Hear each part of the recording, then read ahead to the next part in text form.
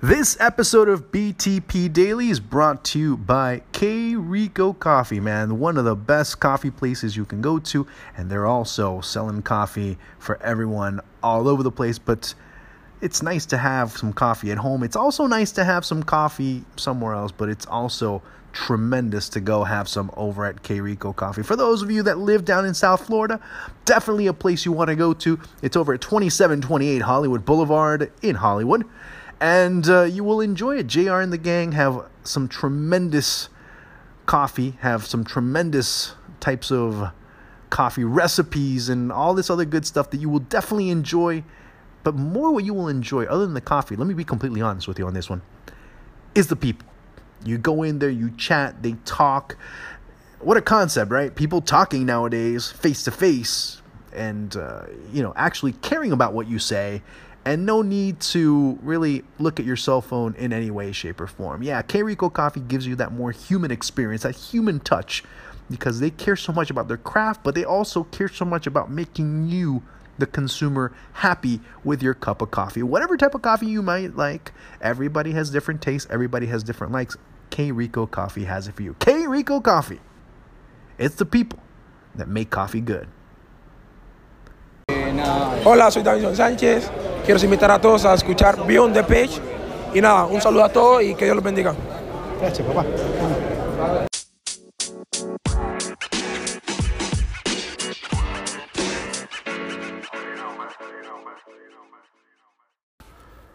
There were several times that I was extremely supportive of Juan Carlos Osorio. Sometimes maybe you could even fault me of being too supportive of Juan Carlos Osorio, and that's fine.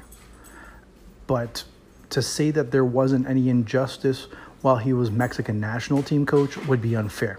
Now, let me do a 180 on this, because part of being fair or trying to be as fair and as logical as possible is to call people out when they're doing things right, but also mention when they're doing wrong. And there is something very wrong with Juan Carlos Osorio and what he has done as far as being Paraguayan national team. It's been a very brief time, albeit it has been very controversial. Now, imagine, if you will, that you are dating or you're married to your special someone.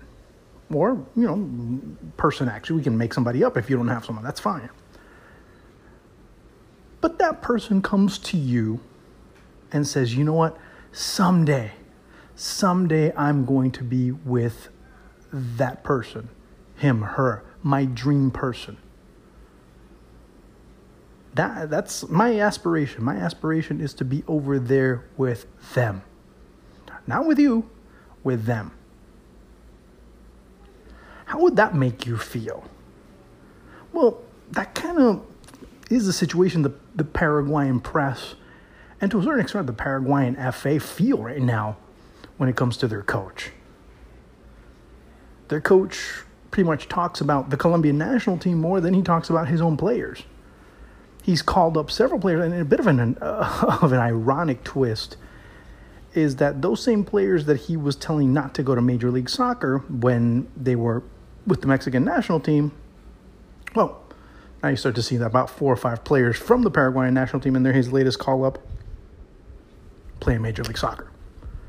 Now, call it what you will, but that's a little bit of an irony if you ask me. Now, going back with Osorio and what he has been able to generate is a great deal of discord already. And he hasn't had an official match as national team coach yet.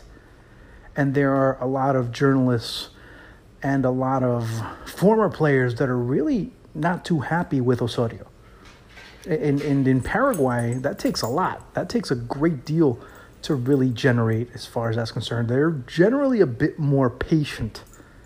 Not much, but a bit more patient than in other countries. And case in point, Paraguay is not as impatient as Brazil, as Argentina, to just give you a couple of examples.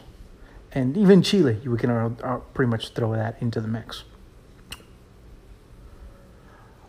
Osorio, I hope he's able to change his mindset, change his mentality. He should not be posturing himself, positioning himself for another job while he has one. It doesn't look, there's nothing illegal about it.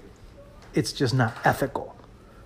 Because the same way he's treating Paraguay now, it could be the same way Colombia feels. Now, let's say for some reason Pep Guardiola resigns at Manchester City. And one of the possible candidates would be Juan Carlos Osorio. Let's see if that's a possibility.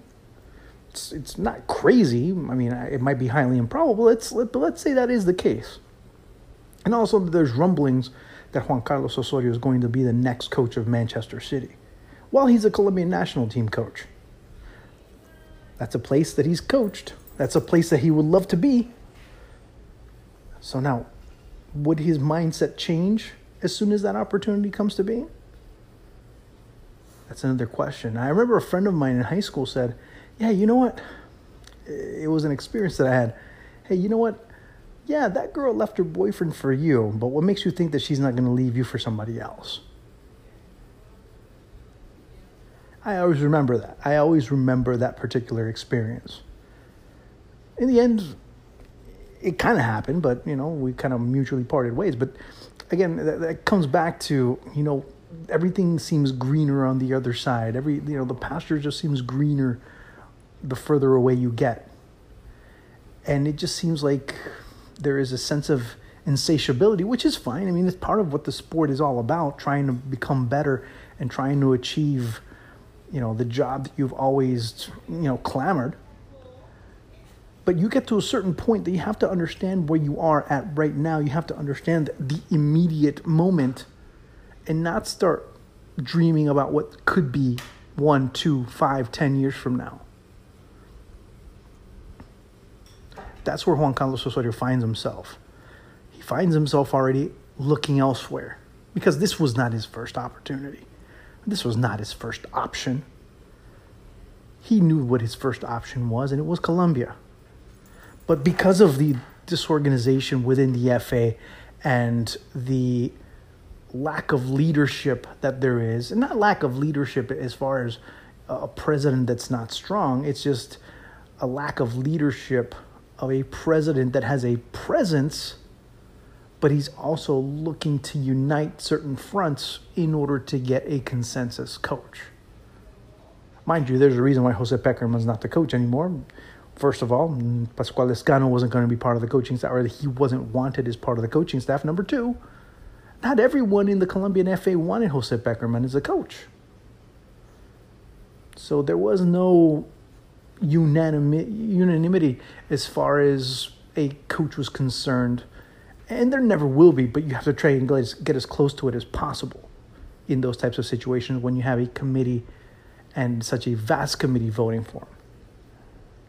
In the case of Osorio, of course, there was a lack of coordination as far as getting a name.